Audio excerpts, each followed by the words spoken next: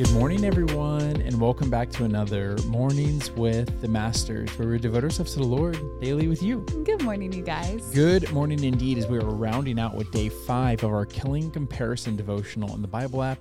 There's a link to that in the description if you guys want to follow along with us. And as always, I'm not going to read the scripture because it's all up in this devotional. Tori's going to take it from here. Yes, y'all, let's do it. The devotional says this: When I was on my journey to getting free from toxic comparison, God drew my attention to the life of Jonathan, King Saul's son and David's best friend, as a case study in healthy identity.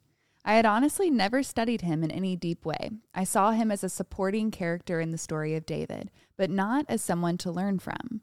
Yet the more I studied the story of Saul and David, I realized the real hero of the story was Jonathan. Here's why.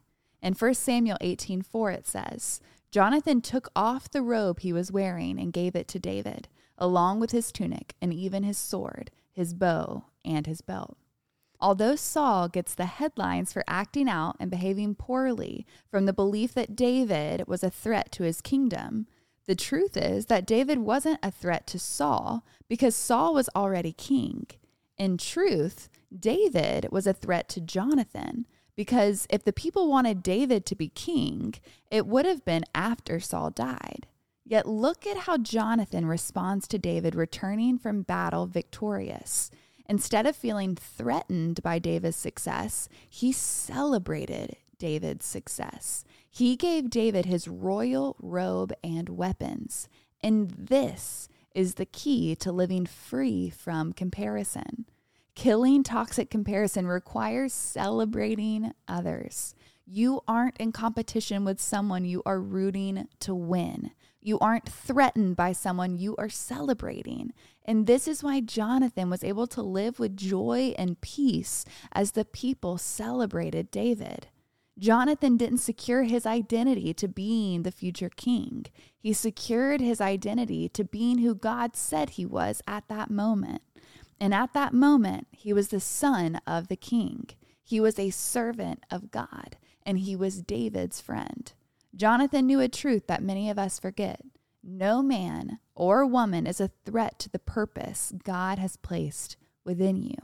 You don't have to measure yourself against someone else because there is no comparison. Their purpose is unique. God doesn't create duplicates or extras. So stand firm in who you are and reject the lie that you aren't good enough. It's time to live free from comparison. Yeah, I love this one. I love it. I never really thought about that because, neither.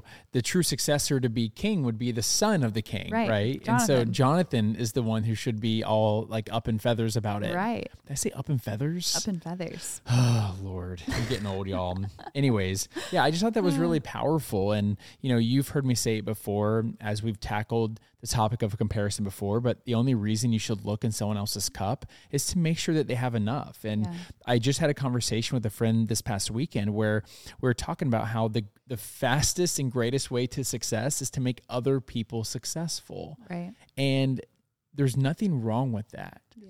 I feel like when it gets back to that topic of like who's the main character in the story, it's easy for us to allow our fear that if someone else wins, I'm now losing. Mm-hmm. If someone else succeeds, I'm now failing. If this person makes that money, I now can't make that. Like It's a zero-sum game where there's 100 cards on the table and this person gets 50, this person gets 50, this person gets 70, this person gets 30. It's a zero-sum game. But that's not how things work in God's kingdom. God is infinite. He's limitless. He's limitless. And so we need to not live like he has limits. Right. But there's a difference there. That doesn't mean that now there's going to be 15,000 kings out there. What that means is that God has a unique, limitless goal for your life and a purpose for your life that may look different than the way that the world sees it. And now here we are, thousands and thousands of years later, admiring Jonathan, who wasn't the king. Right. And I just think it's so special that in a moment when he could have got on his dad's side and hunted down the future King David to kill him, yet he chose to be a friend to him. Mm-hmm. And here we are, thousands and thousands and thousands of years later, reading about Jonathan. Yeah, that's so good. And I just remember we've shared this before, but when we were on our journey trying to conceive, I remember towards the beginning when a lot of my other friends were getting pregnant, it could have been so easy to slip into, God, why are you blessing them and not me? And I'd be lying if I said that thought didn't cross my mind here and there. But I was so encouraged by this one sermon that was saying it takes self-discipline sometimes to celebrate others. And celebration is going to bring so much fruit to your life, because as you celebrate others, when it is your time, they also celebrate you, and it's just a bigger celebration altogether. But I promise you, if you're praying for something, whether that's to get into that school, whether that's to meet the right person or get engaged or get married or have a baby, there's always going to be something you're praying for that someone else is currently walking in, and you can either be jealous and it's going to put a crack in the relationship. Mm-hmm. And that relationship is not going to be as fruitful if you are envious of that person, or you can celebrate the blessing that they are currently walking in. And when God provides for you, they will celebrate with you as well. And something that's so beautiful to me is, yes, I had a lot of friends get pregnant before me, but guess what now? Not only did they celebrate when we got pregnant, but now they're just a little bit ahead of me. And I have so many women to call to for advice and for wisdom because they have already walked it out. And so think about it that way. Man, I want to be engaged, and so many of my friends are getting engaged and married. Well, guess what? When you get engaged and married, you're going to have friends to call when you're having a hard day or you don't know how to walk out a situation. So celebrate that God is doing that in their life, because it is so beneficial to you later that they're already learning some lessons. So maybe they'll face some hardships that you won't have to face because you can learn from what they're currently going through. And so just that small shift in perspective can bring you so much more joy and contentment and peace in your now. Yeah. And as we round out this devotional plan, I mean, there's so much more that we can talk about when it comes to killing comparison. Mm-hmm.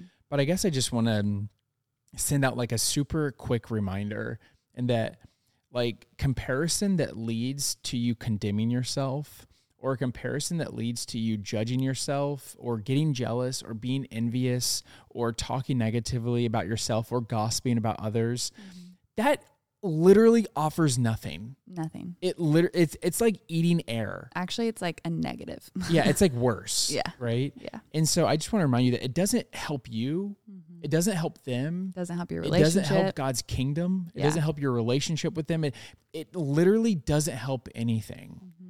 And so as you do experience times like this, because we all do, it's normal for us to experience these feelings as they rise up, but we have to have that quick guard up to say, it does not help anything right. for me to condemn myself, to talk poorly about myself, to talk poorly about that person, to yada, yada, yada. It literally just drops you. It just steals your joy. Yeah. And one of the best parts is when you do choose to celebrate people who may be walking in a season that you can't wait to get into, it takes the sting out of it. Yeah.